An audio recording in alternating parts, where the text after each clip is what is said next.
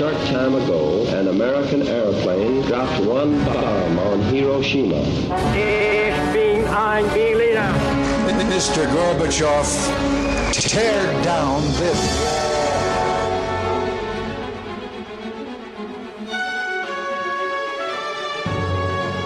The American people, I think, is good people. They have not to charge with the guilty of all the lies.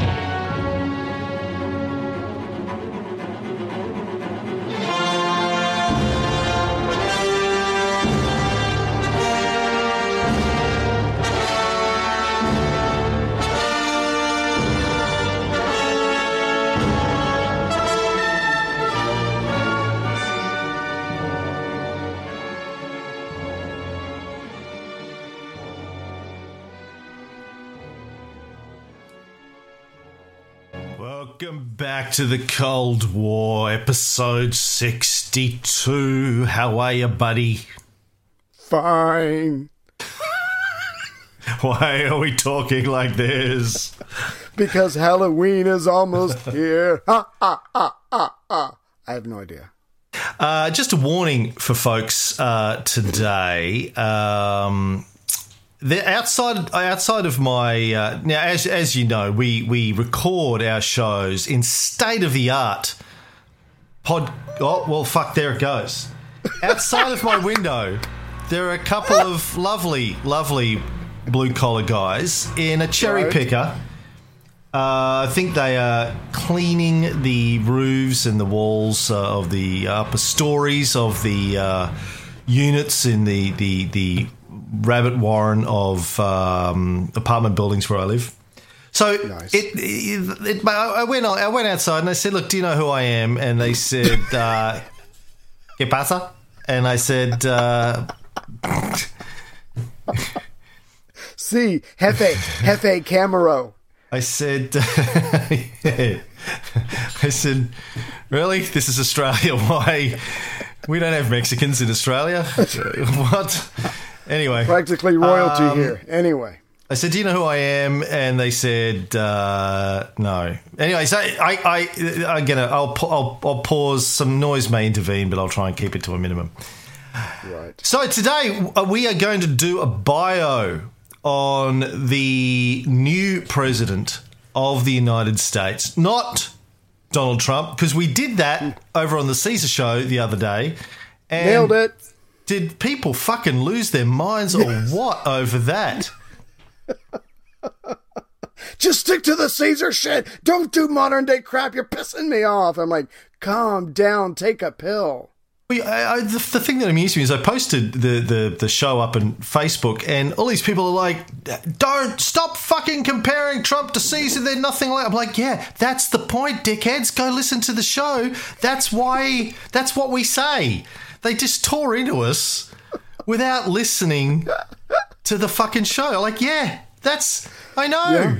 They don't have anything in common. That's what we just spent an hour and a half saying on the show. But we examined it. In detail. So that was the whole point, is to go over it. So yeah, so they just oh my god, let rip. Yeah, my god, yeah. People, man, people. This planet would be okay with other people. Yeah. Okay. Yeah. So the other new president we want to talk about is Harry S. Truman, new president, vis-a-vis, ipso facto, something Latiny, in the timeline of this show. Right.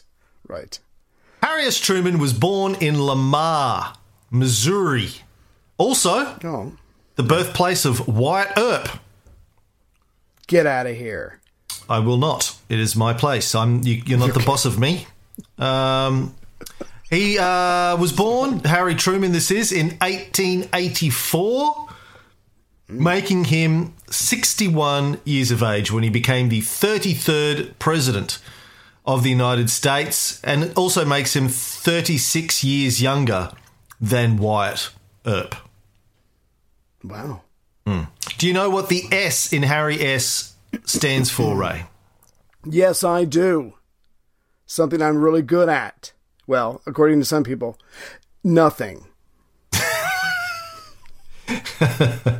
Yeah, I thought you were going to say 69 there for a second. Harry 69 Truman. No, I don't think they had 69 back in 1884. I don't think it was invented until the 70s, so that doesn't sound right. Speaking of the 70s, David Simon, the creator of The Wire and Treme and lots of other great shows, has a new show out called The Deuce. If you've haven't seen it yet, it's about the sex trade and the rise of the porn industry. It's set in New York in 1971. Really, really well done, man. Capturing the seediness of New York in those days. So check that out if you're a David Simon fan, and if you're not, stop listening to this show because we don't want you here. Yeah, get out of here, man. Yeah, so the S stood for nothing, getting back to Harry. I like to think it stood for sociopath, but that's just me. It was chosen because both of his grandfathers had a name that started with S at some point, Anderson Ship Truman and Solomon Young, and they went, well, we can't agree, so we'll just give him an S and that'll do. Well, no, that's weird. That's weird, right? It's not a common thing in America, is it? Just giving kids an initial? No, I mean, if you have to give him two middle names and give each of them, but yeah, just to go, because this was literally a month after he was born, they're like, look, we can't decide, so the S is going to stay an S and nothing more. Weird. That's weird. His father, John Truman, was a farmer and a livestock dealer, and when he graduated from high school in 1901, Harry went to Spalding's Commercial College, a Kansas City business school where he studied bookkeeping, shorthand, and typing, but left after a year because, really, how much shorthand do you really need to be president? How long does it take? Well, before we go on any further, I just want to go on the record, and not that I'm trying to piss anybody off, but if I do, that's just a lucky break. For me, this Harry S. Truman, before he becomes president, is absolutely nothing like Donald Trump. And then when he becomes president, stepping into FDR's shoes and is totally unqualified, there's some similarities. But for right now, we are going to see a man who seems to be Midwest American, forthright, honest, decent, hardworking. And as we were getting ready for the show, I grew to respect. I grew to respect who he was before he became president. I don't know if there's no similarities between him and Trump before he became president. I mean, he's a failed businessman. He's connected with the mob. So I think there is political machinery. Yeah. I think there's some connections. But yeah, look, Harry, I have mixed feelings about Harry. I started reading volume 1 of his autobiography. I've read a number of other biographies on him. Like all of us, complex guy. Seems like a good bloke at some points, and then seems like a complete fool and idiot. And on the other, and a lot of people who knew him thought he was an idiot as well. So anyway, let's go. Keep going. Yeah. So he went to business school.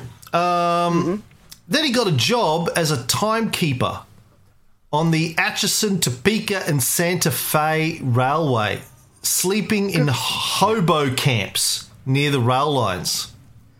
Good for him. And those classes paid off that he took for a year, paid off because the timekeeper was a pre-payroll position where he would log people's times and give it over to payroll so they could get paid. So he wasn't, using his muscle. He was using his brain. He got something out of those classes. And he's trying to, like supposedly every American there is, better himself through education and hard work. So good for young Harry. Yeah, I guess. Now, by the way, the ATSF Railway served as the basis for some of the inspiration for Ayn Rand's classic novel Atlas Shrugged. Any Ayn Rand fans out there? Put up your hand. Anyone? Yeah. Anyone? No, just me? Okay. No. Okay. No. You read any of Ayn Rand's work, Ray? No. Oh, man, you should. You really, really should. I'll do it with my free time. Read when you quit your job. Read Atlas Shrugged, read The Fountainhead. Love them or hate them, they're classic novels. So Truman then worked as a clerk in a number of places, including the mail room of the Kansas City Star and the National Bank of Commerce in Kansas City, where... Do you know who he worked with when he was at the National Bank of Commerce? He was it with the brother of Eisenhower, Dwight Eisenhower? Indeed, yes. Good research, Ray. Arthur Eisenhower, brother of Dwight. Now, they called Dwight Ike. What did they call Arthur, do you think? No, I don't know. So either. But there you go. It's a small world, but I wouldn't want to have to paint it. Then he returned to the family farm in 1906, and he worked there until World War I. Right. But he was growing up, and his balls had dropped, and he fell in love with his, I guess, a neighbor or someone in the area, Bess Wallace, and he proposed to her. I'm sure he was smooth, suave rico, and he laid down the lines. Alas, she said anything but yes. And what was her reason? What was her reason for turning him down, as far as you could tell? Because he was broke and a loser. Okay, so much for the soft touch. Yeah, she was looking, again, as the American dream. You try to marry up or whatever, and he was just a farmer, had been a farmer since 1906. So she gave him the old heave ho. Yeah. Now, during these years when he's on the farm, he also enlisted in the Missouri Army National Guard, where he served in the artillery battery, like Napoleon. He was a big Napoleon fan, I think, and he ended up attaining the rank of corporal, like Napoleon, the little corporal. Right. Got involved in a number of businesses, which all failed. Mm-hmm. And then during World War I, he enlists in the regular army. He's promoted to captain, given the command of an artillery battery.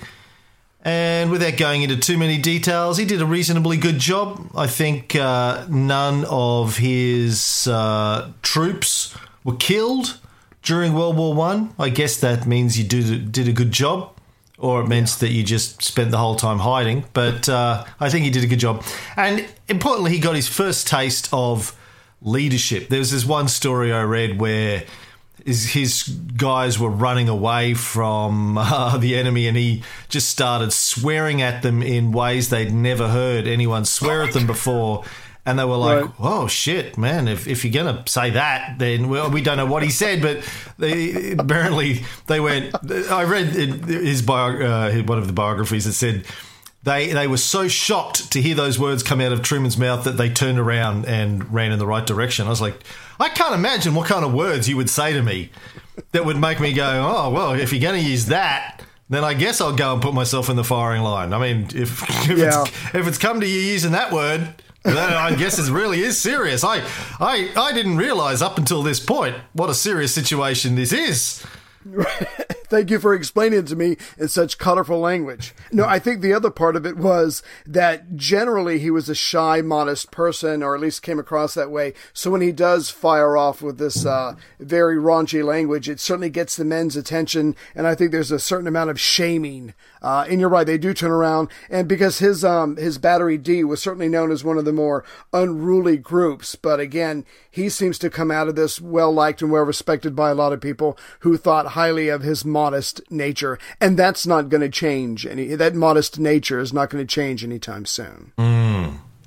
Now, he established two important friendships during his time in the war. One with a guy who he ended up becoming a business partner with afterwards. The other was with James M. Pendergast, who was a fellow soldier and also happened to be the nephew of T.J. Pendergast, who we're going to talk about quite a bit. He was a Kansas City politician, part of the political machine there, and incredibly influential in Truman's later life. Right. But let's do some good news first. So the war ends, he gets out, and I thought this was interesting. I know we're trying to speed up, but when he goes to war, he's 33 years old, and he's 2 years older than the age limit for the draft. Because he's a farmer, he has that exemption. But he goes in anyway. He helps organize, like you said, his regiment, and he goes in at age 33. So, Trump is running away from war, and anyway he can. This guy signs up. So that's, I don't know, maybe he gets marks for courage or bravery. But the point is, after the war, he's got his uniform. I'm sure he's looking dashing and stuff like that. And he goes back to Missouri. And again, he approaches Elizabeth Bess Wallace, and he says to her, "How would you like to be the luckiest lady in the world?" Yeah, so he asked her to marry him again, and I don't know if it's the experience or the maturity that he's gained, or if there's something that's changed about him or whatever. Maybe it's just the fancy uniform. But she says yes. They get married, and they have one daughter, Mary Margaret. And as you were alluding to earlier, that same year that they get married, he goes into business with an associate, Eddie Jacobson, and they set up a hat shop in Kansas City, a haberdashery, something like that. I don't know. But of course, America at the time in the early 1920s was suffering economically. So a business that pretty much, is for a certain part of society, a limited part of society, the business is not going to do well. And the business has to close. And by the time it closes, Truman owes $20,000 to creditors. And this is back in 1919. I can only imagine what that actually is. It's in today's dollars. But he refuses to accept bankruptcy. And he insists on paying back all the money he borrowed, which took him more than 15 years. So here's this guy who's from the Midwest, seems to be a straight shooter, very dogged personality, but modest at the same time, asks the same girl twice to marry him, owes a ton of debt, doesn't walk away from it, said, nope, I borrowed it. It didn't work out like I'd hoped. I'm going to pay you back. I'm going to need some time, but I'm going to pay you back. And he did. Yeah, so he gets marks for integrity, at least in this sense. Yes. One of the things I forgot to mention when he was trying to enlist at the beginning of World War I is he was as blind as a bat, and he failed the first eyesight exam. So apparently I read that before he went in to sit it a second time, he memorized the eye chart so he could go in and fake his way through it. Now, I don't know what they were thinking. They're like, haven't I seen you before? Yeah, but like, seriously. I've been studying. I prayed to Jeebus, and miraculously, I can see perfectly now. Nice. So there's a half-blind guy with a cannon. No problem. What's the worst that could happen? Yeah, I think that says something interesting about him. Like me, if there was a war, I'd be faking blindness to get out of the war. He's faking good eyesight to get into the war. Right. Yeah, we know a lot of young guys back then had some sort of weird idea about the honour and nobility of going to war. So, yeah, but I thought that was an interesting story. Anyway, he, as you say, he goes through the war, gets discharged in May 1919 as a major. In 1920, he joined the Reserve Officer Corps, where he was a major. Then he gets promoted to Lieutenant Colonel in 1925 and a Colonel in 1932. And when World War II comes around, he volunteered for active military service, but was not accepted because he was old, but also because FDR wanted the senators and the congressmen who belonged to the military reserves to stay at home, support the war effort by staying home and doing their congressional and senatorial tasks. So he was keen to go back, though, right. Harry. Would have been a different place if he had, maybe. Right, yeah. So anyway, yeah, the haberdashery went broke. Now, this is where his friendship with the young Pendergast lad pays off. He ends up, Truman, this is his young Pendergast mate, Jimmy Pendergast, introduces him to Mike Pendergast, the brother of T.J. Pendergast, a.k.a. Tom Pendergast, who, as I said before, was this guy who ran the Kansas City Democratic machine. And with Pendergast's help, Truman gets elected in 1922 as county court judge of Jackson County's Eastern District. Now, I was like, what, a judge? I didn't know he was a lawyer. Apparently, you don't have to be a lawyer to be a judge in some parts of the US, because the title judge is or was an administrative role. It's like an executive role rather than a judicial role. Do they have that in the bumfuck town you're from, Ray? Ouch.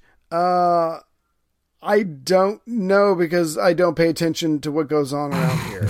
I honestly don't. I really don't pay attention. I don't know. Yeah. I don't even know my neighbors. Yeah, I'm the same.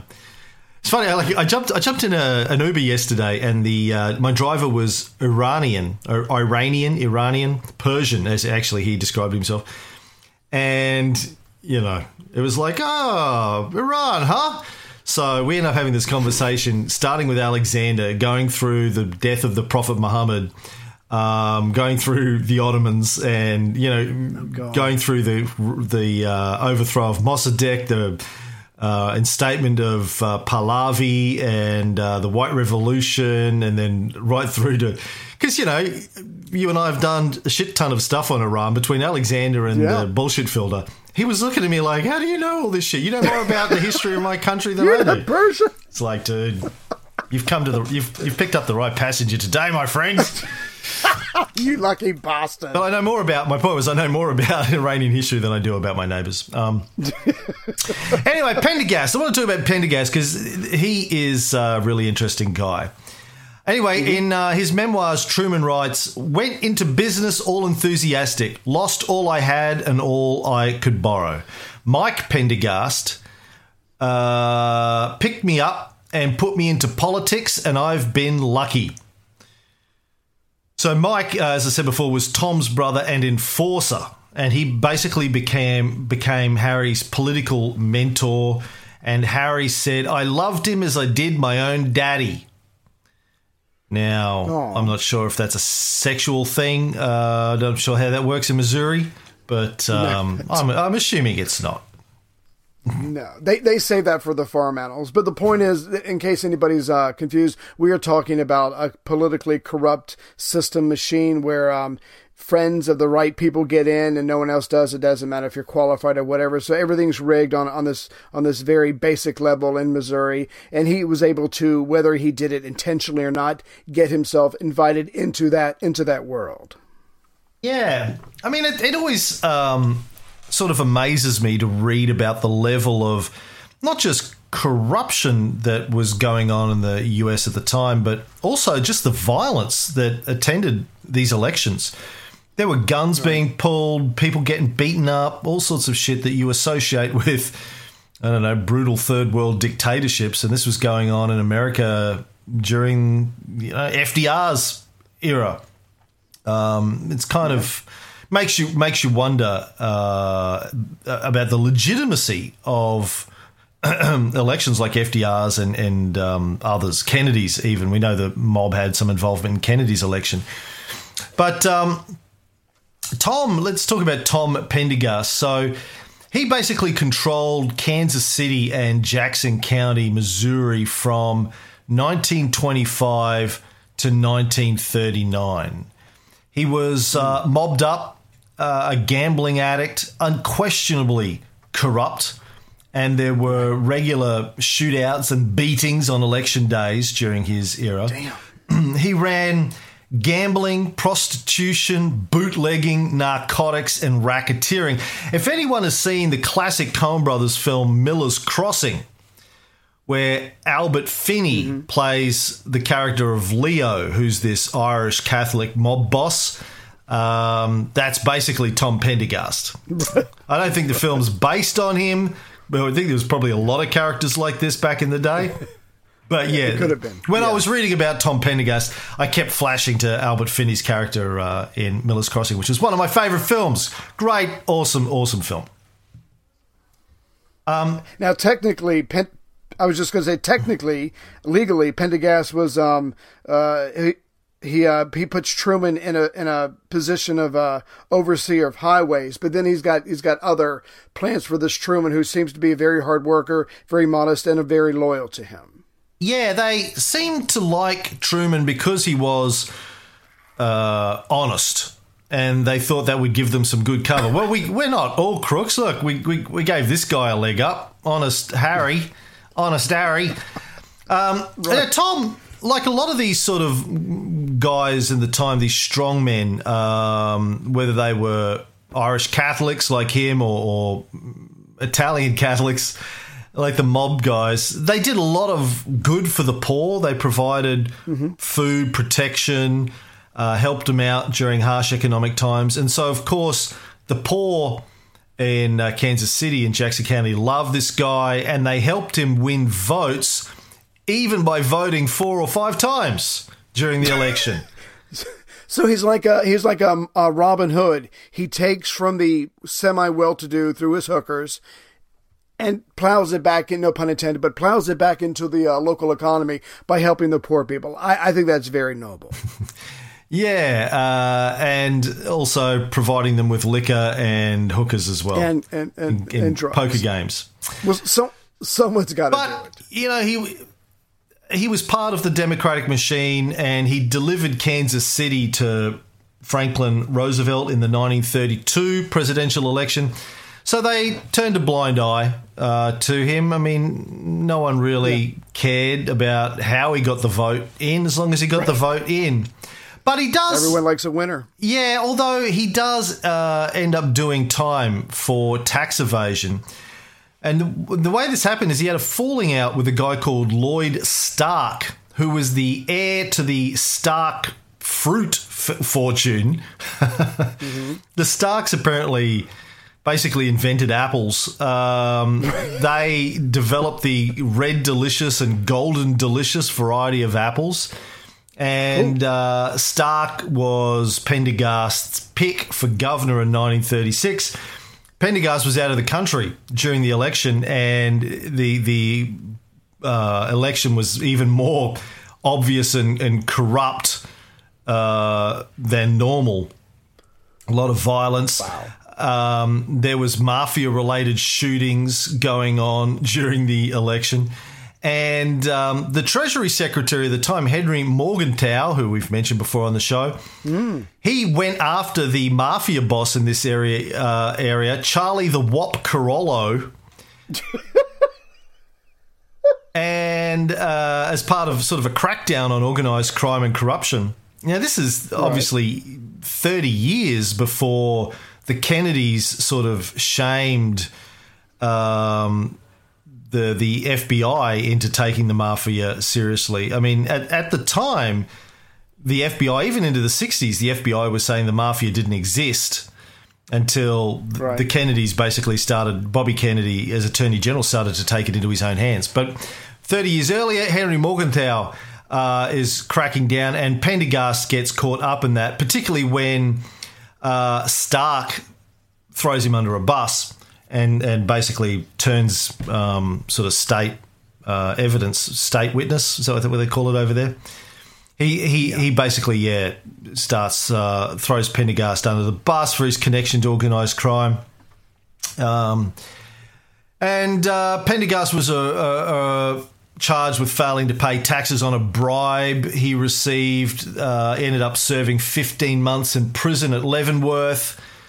And that was kind of the end of his political career. Now, another funny thing about Jackson County I wanted to talk about while we're on the subject, the founder of the Mormons, Joseph Smith, said that God personally told him that Jackson County, Missouri, was to be the new Jerusalem.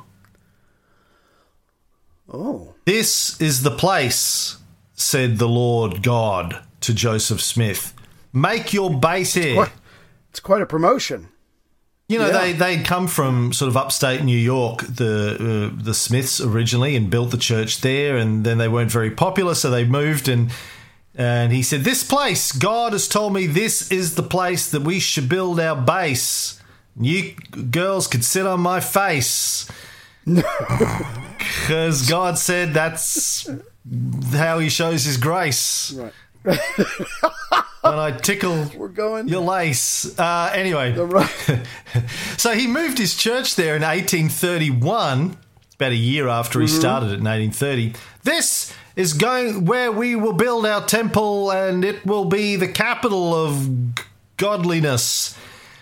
Until the people of Jackson County ran him out of town, the front end of their rifles and pitchforks a couple of years later. And where was God to be seen? Nowhere. God was Leave me out of this. asleep at the time. And now the fascinating thing about that is you would think that Smith's followers would have called bullshit on his powers of prophecy and his talking to godliness. No. But that's not how fanatics work. When the prophet prophesies something and it doesn't happen, the followers don't go, dude, I think you're full of shit. They go, they double down. They double down and go, this is obviously a test of my faith. I'm shit, man. I'm more committed than ever now. It's a weird phenomenon that we see across lots of different cults, UFO cults and end of days cults and all that kind of stuff. Anyway, so that's little. There's still a whole bunch of breakaway Mormon churches in Jackson County that still believe that it's going to be really important when the second coming comes. Wow. Road trip. When you come to America, we'll drive there and we'll talk to people. We'll interview them and we'll talk to them and try not to get shot. Once I finish my first documentary, I seriously want to make my second documentary about the Mormons. That would be cool. So closely related to them family-wise, and I'm fascinated. Like the whole early Christianity story. The story of the Mormons is fascinating, man. Absolutely, such a classic American story of. Young fella who picked himself up by his bootstraps and just started a religion so he could fuck lots of bitches and build a private military. I mean, it's just such a fucking great story every step of the way. It's gold. Like you read the story, which most Mormons don't have any clue of, by the way, because they got a sanitized, whitewashed version of it, and they don't bother to actually research because fuck, that would require using your brain. And but when you read the real story, it's almost too crazy to be true, but it's gold. I love it. Yeah. Well, the American dream comes in many forms, whether you want to be a corrupt political boss or the head of your own church, where everything you do is sanctioned by God. I mean, whatever works for you. And for everyone out there, I don't want you to think that Harry S. Truman is just sitting on his laurels. Just to let you know, between 1923 and 1925, he took night courses towards an LLB, which is an undergraduate degree in law. So he was, yes, he might have been he had the title of judge. It was administrative, but he was pursuing something in the field of law. So, so he certainly had, I guess, the basics that he was covering, but that's not going to last very long. He's going to drop out when he loses an election. But the point is, this guy, when he was a kid, gets up at 5 a.m., reads voraciously, studies piano for years, very close to his mother. She encouraged him to work hard, play by the rules, dedicate himself, make himself a smarter person and aim high. And so those lessons that he learned is still with this guy today, because even though he's in his 30s or whatever, and he's married, he's got a daughter, he's still going to night classes. He's still trying to improve himself. So again, this guy is the epitome of the American dream. He is always looking up and towards whatever could be a better tomorrow for him and his family. And yeah, as you said, he loses his re-election in 1924. Pendergast wasn't the only political boss in this area. There was even competition in the Democrats there, and as well as, of course, against the Republicans. So he loses this one. And it seems like Pendergast didn't think too highly of Harry at this stage, Tom himself. They saw him as a bit of a weak sort of a candidate. They didn't have it wasn't like they were like, this kid's a superstar. He was just clean cut. They helped him out as a favour to Jimmy, who was a friend of his in the war kind of deal.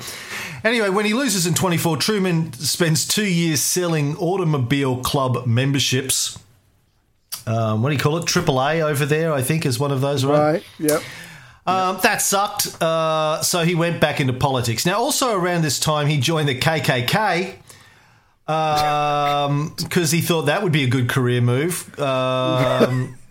It's all about connections, making connections. It's who you know. Who you know. I know the guy in the white hood. But then when they told him they would support his campaign, but he wouldn't be allowed to hire Catholics, which was kind of a problem because his political boss was a Catholic. So he unjoined the KKK. Joined him, then didn't join him. You know, he's happy to join white, racist, violent organisations as long as they, if it helps him. As long as they, he draws the line. Like killing niggers is okay. No, but don't tell me I can't hire Mix. Right. If I can't hire Mix, that's where I draw the line. That's a deal breaker. He uninstalled hating Jews the KKK. And darkies. Yeah, I'm your man, but you tell me who I can and cannot hire, I'm sorry, that's a deal breaker for me. Yeah, that's where he draws the line. Yeah. So he gets back into politics. In 1926, he's elected presiding judge, the county's chief executive, again with the support of the Pendergasts. He's re-elected in 1930, and in 1933, he is named Missouri's director for the Federal Reemployment Program, which is part of the Civil Works Administration, which was a short-lived U.S. job creation program established by Roosevelt during the New Deal, during the Great Depression, to create manual labour jobs for millions of unemployed workers. And good for him. Who was the head of the Civil Works Administration? Morgenthau? I can't remember. Harry Hopkins. Sorry. This is where Harry Truman meets Harry Hopkins, which is going to be an important relationship as well. Now, the CWA only lasted 5 months, but in that time it spent $200 million a month and gave jobs to 4 million people. The workers under the CWA laid 12 million feet of sewer pipe because there was no sewerage in large parts of the US at the time. And built or improved 255,000 miles of road, 40,000 schools, 3,700 playgrounds, and nearly 1,000 airports, not to mention building 250,000 outhouses, which were still badly needed in rural America. We have them here in Nelson County today. See, that's the America, when America was great. That's the America that Trump wants to take us back to. He wants to make America great again. And if he can do that by cutting taxes for the uber rich in this country, then I say let's shoot him. Yeah, we've talked about the Civil Works Administration and the Works Progress Administration, I think briefly earlier on in the series when we were talking about FDR. I remember reading a biography on Harry Hopkins, I think I've mentioned like 25 years ago, just being really impressed. I love this idea of just taking the unemployed and putting them to work and to do stuff that needs being done until they can find more gainful employment, Yeah. And no matter what Rush Limbaugh says, a lot of those people will take jobs if they are offered it to them. That the fact that they're the myth that they're lazy and they don't want to work, that's a bunch of crap. Yeah, they helped a lot of people during that time and get back on their feet. And those people did not forget that. They were very loyal to those who were able to help them in their time of need. So after 5 months, the CWA was replaced by the WPA, the Works Progress Administration. It employed millions of mostly unskilled men to do public works projects. It survived until 1943 when, of course, the ramp up to World War II meant unemployment wasn't a problem. So, I don't know. I'd love to do a series on the Works Progress Administration at some point. I think it's really worth understanding. It was a really interesting idea. But it was a form of Keynesianism, obviously. Keynes saying, harsh times. Government can spend money to revitalise the economy, but during World War II, they got replaced by military Keynesianism, and that's sort of run the country ever since. Yeah, everybody's wearing a uniform by then. So that was 1933, and then in 1934, Truman finally comes into his own when he's elected into the United States Senate. Well, before that, though, he wanted to run for governor or Congress, but Pendergast turned him down because he thought he was a bit of a lightweight. Oh, God. He's like, nah. No. You don't have what it takes to be a big hitter. Just sit there. And Truman really thought that was it. You know, in his memoirs, he basically said, well, you know, he just sort of resigned himself to the fact that he was just going to, you know, be one of these low-level guys, a presiding judge or whatever in Jackson County for the rest of his life, and had kind of resigned himself to that until 4 other potential candidates to run for the Senate turned Pendergast down, and he went down the list until he kept going down the list until he came to Truman's name, and he was like, oh, fuck, again, you know. My Scraping the bottom choice. of the barrel. Fuck. Harry Bottom of the Barrel Truman. That's what he called him. But for whatever reason, it worked. But yeah, he must have really not thought. A lot of him, you would think someone who's in charge of a political machine would be able to read people really well. Yeah, well. Anyway, Truman wins and gets into the Senate, where he was known as the Senator from Pendergast. Nice. Yeah. And in the reception area of his office, just to make sure that nickname stuck over the marble mantelpiece where no one could possibly miss it, Truman put a framed portrait of T.J. Pendergast. So They were a lot more open about patronage back then, weren't they? yeah, like, that's my big daddy. That's the man who put me where I am today. Now... My second daddy. Now, Pendergast, you know, obviously went to prison, but that didn't stop Truman. He still managed to get re-elected, barely, 1940. Yeah. Had to get himself another big daddy. But he wasn't endorsed by Roosevelt, and he didn't back Roosevelt at that point in time either, which is interesting. Roosevelt, and, along with many other people, didn't have a lot of time for Truman, as it turns out. Right. But when Truman was running for election, his second election, 1940, from what I could tell, he was pretty honest about his association with Pendergast. He was like, yes, this is the person that I have aligned myself with. Yes, he's in jail, but I'm not going to hide from him. I'm not going to hide from him. I'm not going to lie to you. I'm not going to obfuscate, because that's not what I do. And in some ways, his reputation as at least for being honest and being a direct talker, was solidified with the second election. So what he had to say was not all that great, but the fact that he was honest about it did earn him some respect in some circles. Yeah, honest Harry Truman. Now, this is where he starts to make a name for himself in the early 40s. He travelled to a bunch of military bases around the US where he supposedly uncovered lots of waste in how things were being manufactured, how things were being run in the ramp up to the US getting involved in the war. And he, in his role as a senator, he set up an investigation, a committee to try and cut down on this waste, and it was known as the Truman Committee. He had heard apparently about waste and profiteering from construction at the Fort Leonard Wood in his home state of Missouri. And people had said, hey, you know what, there's a lot of profiteering going on at this. So he went to check it out, and that's where he said, fuck me, these people are just taking taxpayers' money. Like, people who have listened to our 3-episode economics arc will understand about war profiteering, how that's a major part of the military budget in the US today, as it was back then. When money's just being handed out hand over fist, you're always going to have a bunch of crooks that go, oh yeah, I can do that, and you know, and they were obviously bribing their local congressmen or senators, whoever, to make sure they got the contracts.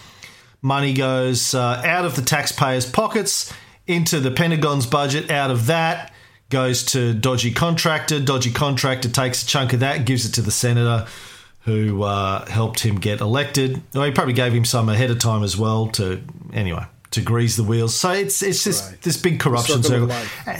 Truman sees it and goes, I'm going to put a stop to this. He travels in his personal Dodge car, not only to Missouri, but to a whole bunch of military installations throughout the Midwest, did 10,000 miles of driving in his own car to check all this stuff out. Damn, he didn't have a chauffeur? No, he didn't have a chauffeur, as far as I know. I don't know. Maybe he did. Okay. Maybe I just read he travelled in his personal car. I didn't say. Right. My notes didn't tell me whether or not he had some little boy in a chauffeur's uniform driving him around. I don't know. I don't know how they do it. Oh, my God. Yeah. So good for him. Good for him. But, of course, this is the early 40s. There's still a lot of poverty amongst working people around the United States. So he sees that and he contrasts that with millions of government dollars going to military contractors who are taking excess profits on cost-plus contracts. They're not being held accountable. The quality of the goods they're delivering is poor. Most of the contracts are going to a relatively small number of contractors based in the East rather than being distributed equally around the place. So he returns to Washington, met with Roosevelt in one of the rare instances where he actually got an audience with Roosevelt. And he said, I want to set up a program. And Roosevelt said, all right, you go do that, little Harry.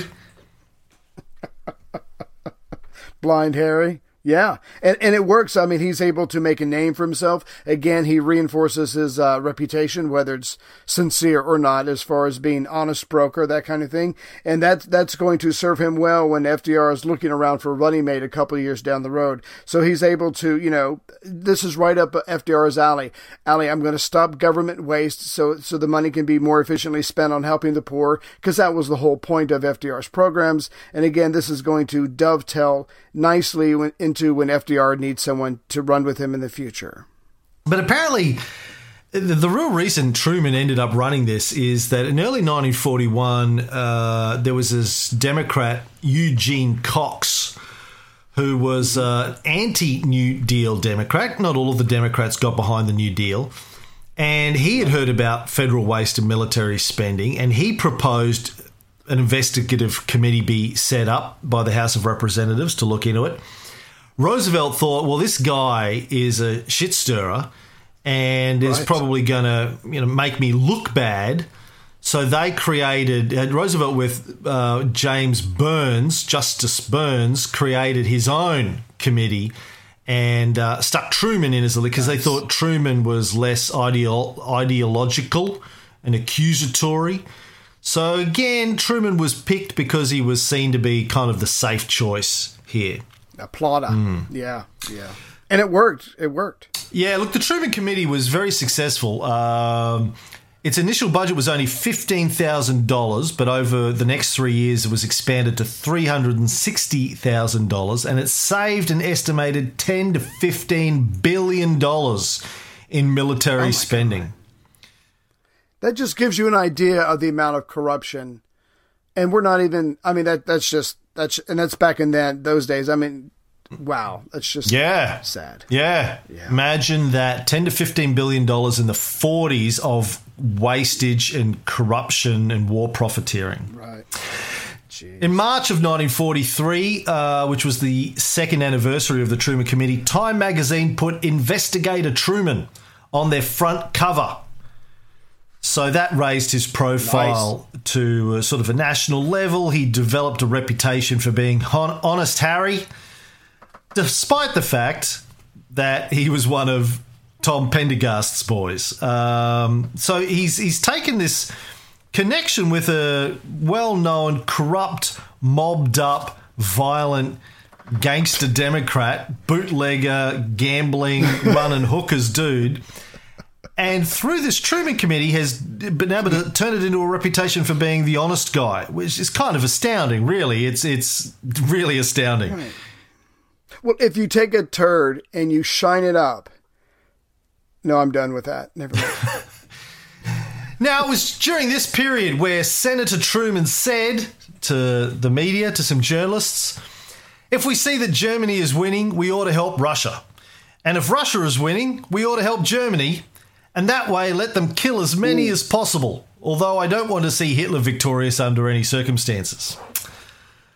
So that statement indicates his position on the Russians. And, of course, when he's president, the Russians are going to remember this.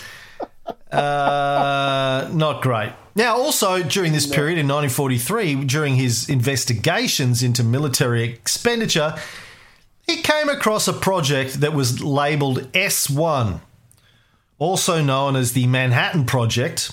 Obviously, he didn't know anything about it. He asked Secretary of War Henry Stimson, hey, you spent $2 billion on this S1 project. What's that all about? What?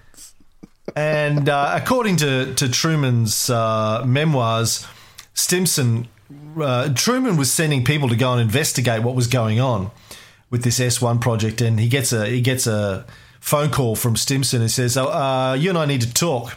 And Harry says, "All right, I'll come to your office." He goes, "No, I'll come to your office." And they get there. When Stimson comes there, he says to Harry, "Listen, this S1 thing, it's top secret. You're not allowed to know about it. And we'd really appreciate it if you would stop looking into it." And Truman went, okay. And that was it. He says in his memoirs, look, Stimson was a good guy. I trusted him, so I said, all right. And that was that. He didn't find out any more about it for obviously several years. Right. Surprise. Yeah. Well, let's talk about the 1944 presidential campaign. Roosevelt's vice president at the time had been Henry Wallace. Now, Wallace was popular with the Democratic voters, but not that popular with sort of the power players inside the DNC.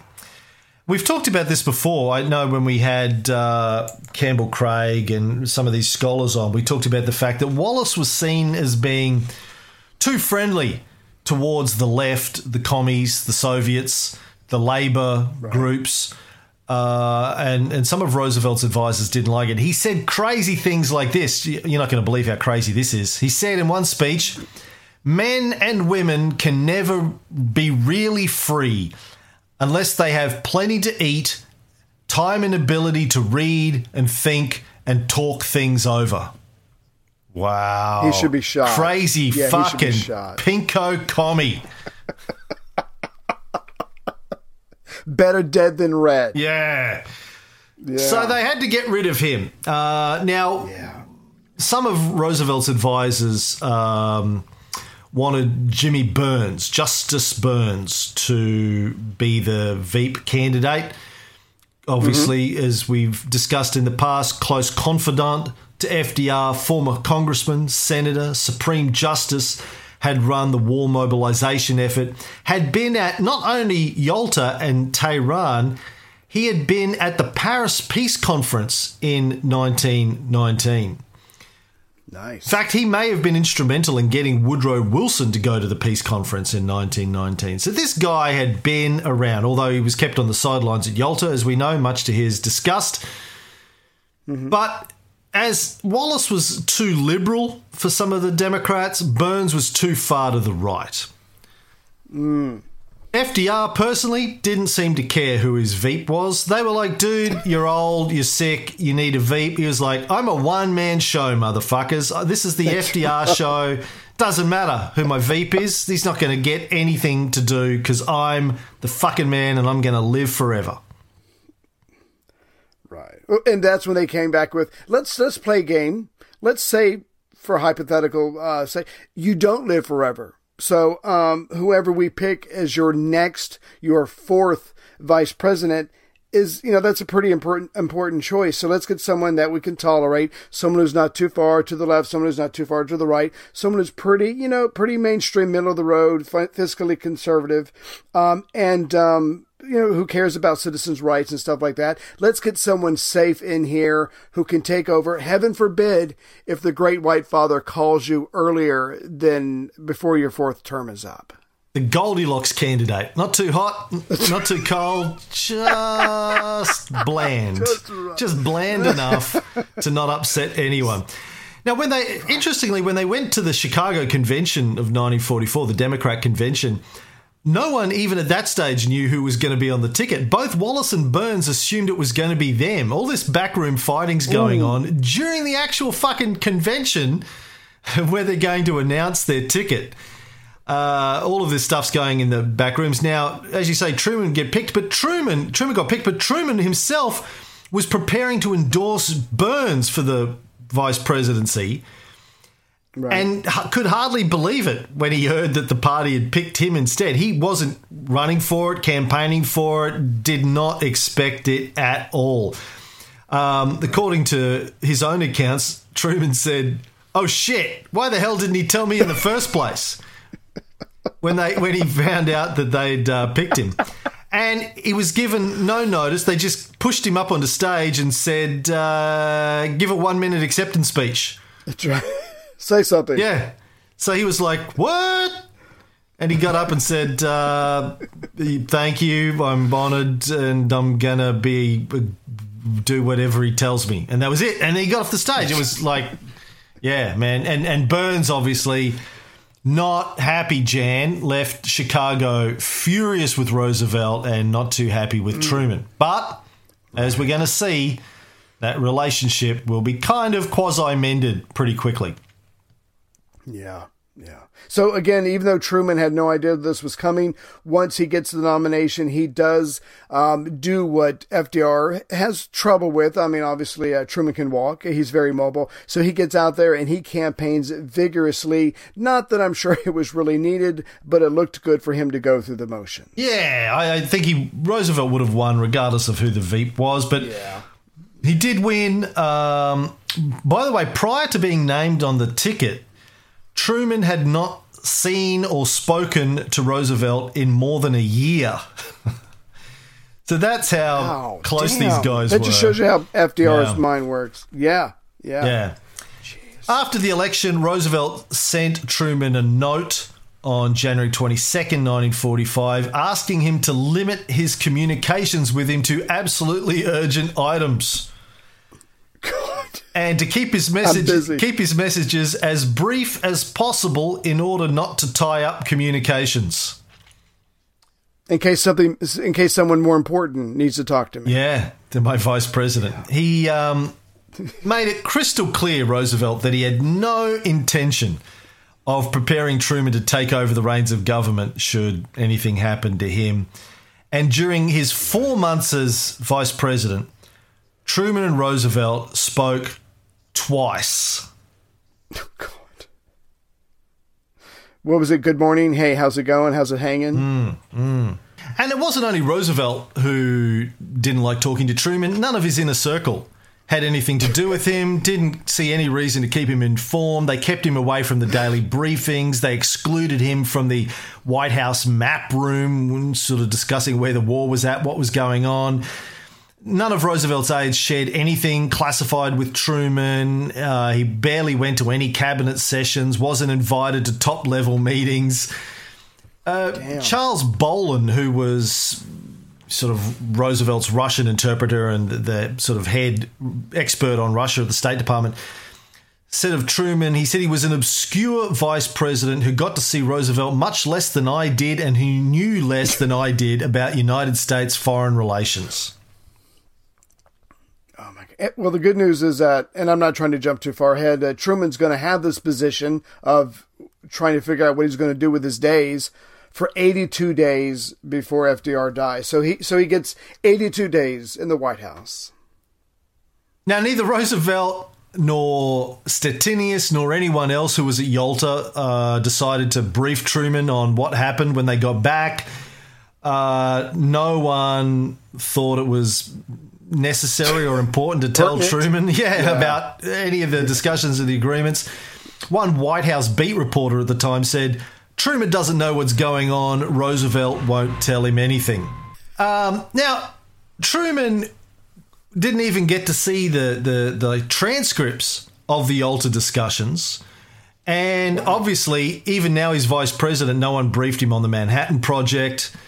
He was just kept in the dark completely during these 4 months, not given any ramp up. Now, this is a guy who, apart from his involvement in World War I, had never really been overseas, had no experience with foreign relations, had no experience with anything presidential involving the Second War. Just completely kept in the dark, almost deliberately, which is bizarre, man. Like, it's so... We've talked about this before, like, particularly with Roosevelt's health situation. You would think you would have this guy fucking super briefed up to date in case anything happened, but no, almost deliberate strategy was to keep him as fucking in the shadows as much as possible so he could know nothing. It's astounding. Yeah. Now, one of his first... It doesn't... Yeah, go. Yeah. No, I was just going to say it doesn't matter because now he is the 33rd president of the United States, and obviously he's going to have to rely on his advisors for everything when it comes to foreign affairs because, like you said, he doesn't know anything and he hasn't been briefed on anything. Yeah, before that, though, I wanted to say that his first act as vice president was to go to Pendergast's funeral. T.J. Pendergast, Tom Pendergast, died... Aww. Just as Truman became vice president, which must have made Tom proud. Then he died, and Truman went to his funeral. Everyone's going, why are you going to the funeral of this disgraced dude? He came out of Leavenworth. He was corrupt. He was mobbed up. And Truman just said, he was always my friend, and I have always been his. So that's admirable. Well, yeah, you know, as you said earlier, he was at least honest about his relationships with guys like this, and even after he was disgraced and dead, he still said, no, I'm going to do the right thing and attend his funeral. So what do we learn from all this? Seems to me like there's not a lot of difference between Trump and Truman. It's just one letter, Trump, Truman. Truman was a failed businessman who was thrown a lifeline by a mobbed-up, corrupt political boss, got him into the political arena, and eventually Truman rehabbed his reputation by turning himself into the guy who sought out corruption. I'm sorry, that just begs a question. I have to ask this question. In your opinion, what could Trump do in the next 3.25 years to turn around his reputation?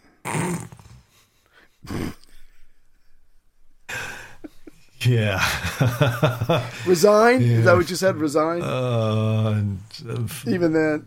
Do you know what the history books are going to do to this guy? Anyway, let's take off the mask and reveal that he's really been Andy Kaufman the whole time. That's about the only thing. We'd all have a good old laugh. We go, oh, yeah. Andy, you're crazy, you Andy. You got us. You got us, Andy. Yeah, that's about it. Anyway. So he leveraged that corruption-busting job into the vice presidency a few months before FDR died. So when he became president, he takes this new persona of the tough guy. I think of it as his Pendergast persona into his negotiations with Stalin. He seems like he was sort of, obviously, no one had any time for him.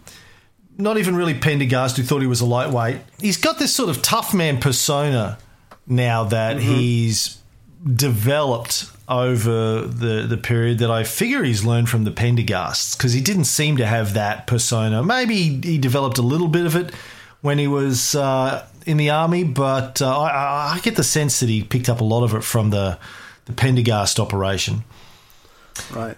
Well, there's an expression in the military that's very handy for people who get promoted and they're not sure what to do. And it's used by, obviously, civilians as well. And that's fake it until you make it. And you just really get the sense that Truman is like, okay, I'm not sure exactly the type of person I'll be or president I'll be or what I want to do or what my tone should be. So I'm just going to put on this persona until I can figure out who and what and where I am when it comes to sitting in this Oval Office. I mean, I would not want to sit in that chair after FDR's been in it, but you just get the sense that he puts on this suit, this mask, if you will, and he's going to just hold on to that until he can figure himself out, which is fine. But it turns out that mask, that persona that he's wearing, is a little too unflinching and tough for the situation that he's currently in as president. Now, on April 12th, 1945, Truman went to the Senate to listen to a debate about a water rights treaty with Mexico, and afterwards they went into a little room in the Senate known as the Board of Education, where Sam Rayburn, the Speaker of the House, would often have a drink with colleagues at the end of the day. When Truman walked into the room, Rayburn told him that the White House press secretary was looking for him, so Truman dialed the number and announced himself, and then everyone else in the room noticed that all of the colour left his face. He hung up the phone and he said, "Jesus Christ and General Jackson," which is now my new go-to thing to say. Then he ran through the Capitol to get to the White House as quickly as he could. He got there. The White House press secretary greeted him.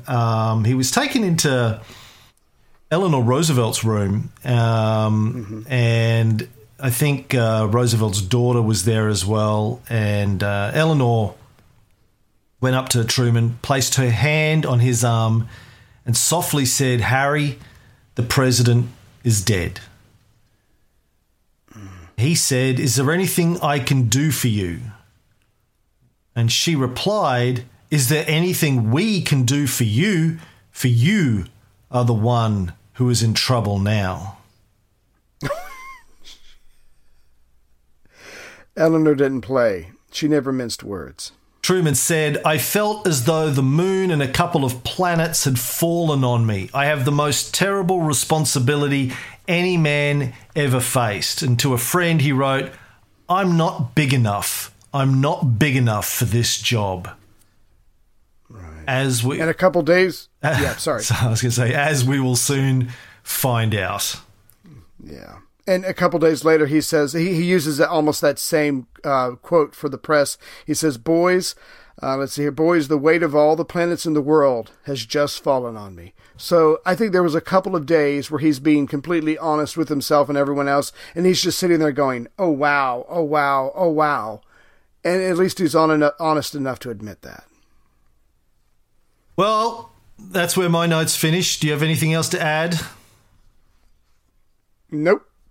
Well, that's the Truman bio, folks. We will return next week with more of the linear story. But before we go, I want to thank our latest heroes: Alima Jawad, M. Francis, Toms Bunkis, Clint Booth, Elizabeth Adebomi, James Burton, Tarek Terzic, Eliran Eliassi, Gary Becker, Darren Davies, Ole Bjorsvik, Samuel Nora, Thomas Keating, Christian Klee, Shane Ingram, Stuart Hughes, Stephen Petterson, Sean Morgan, Kyle Fernie, Lee McKnight, Manish Chakravarti, sorry Manish, Donnie Huckabee, they're DEFCON 1s, and our new DEFCON 2 supporter, Rick Morrow. Golf clap for Rick Morrow. And a new review. This is from Mr. B. Jones 73 of Australia. He says, "Listen up, sheeple. This podcast is giving you the background on how the Cold War came about and continues to this day. If you thought it was over, more fool you. Cam and Ray will provide you with a very in-depth, thought-provoking look at human nature and the reasons why we do the completely stupid, illogical things we do and how those things led to the big standoff we all know and love. If you're not easily offended by bad language and can keep track of massive plot lines with multiple characters, fan of the Game of Thrones books should shine, then give this a go. Full of bad off-colour jokes, great 80s music and insults being thrown mainly at the long-suffering Ray. Seriously, Cam, calm down on Ray. Remember, he lives in the US where guns are king. Worth the price of admission. P.S. Don't give up during Yalta. Knuckle down and get through it. There is light at the end of the tunnel." Thank you, Mr. B. Jones 73. Shoot us an email. with your address. We'll send you a thank you gift for the review. Gracias. That's it, folks. We'll be back, hopefully without the noise outside, next time.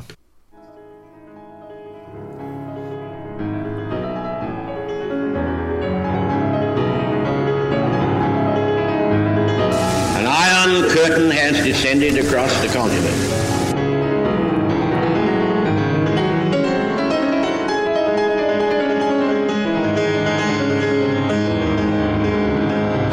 Soviet military buildup on the island of Cuba. The purpose of these bases can be none other than to provide a nuclear strike capability against the Western Hemisphere.